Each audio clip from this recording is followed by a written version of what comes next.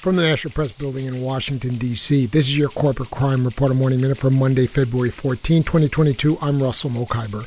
In 2000, the healthy life expectancy of Americans ranked 38th in the world. In 2019, we were 68th, behind China, Cuba, and Jamaica. Citizens of Japan live 8 years longer in good health than Americans. Canadians live 5 years longer. And yet, we spend $1.5 trillion more per year on our healthcare system than do other wealthy countries. Why is this happening?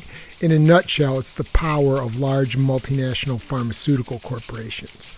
That's the conclusion of Harvard Medical School's John Abramson in his new book, Sickening: How Big Pharma Broke American Healthcare and How We Can Repair It. For the Corporate Crime Reporter, I'm Russell Mokhiber.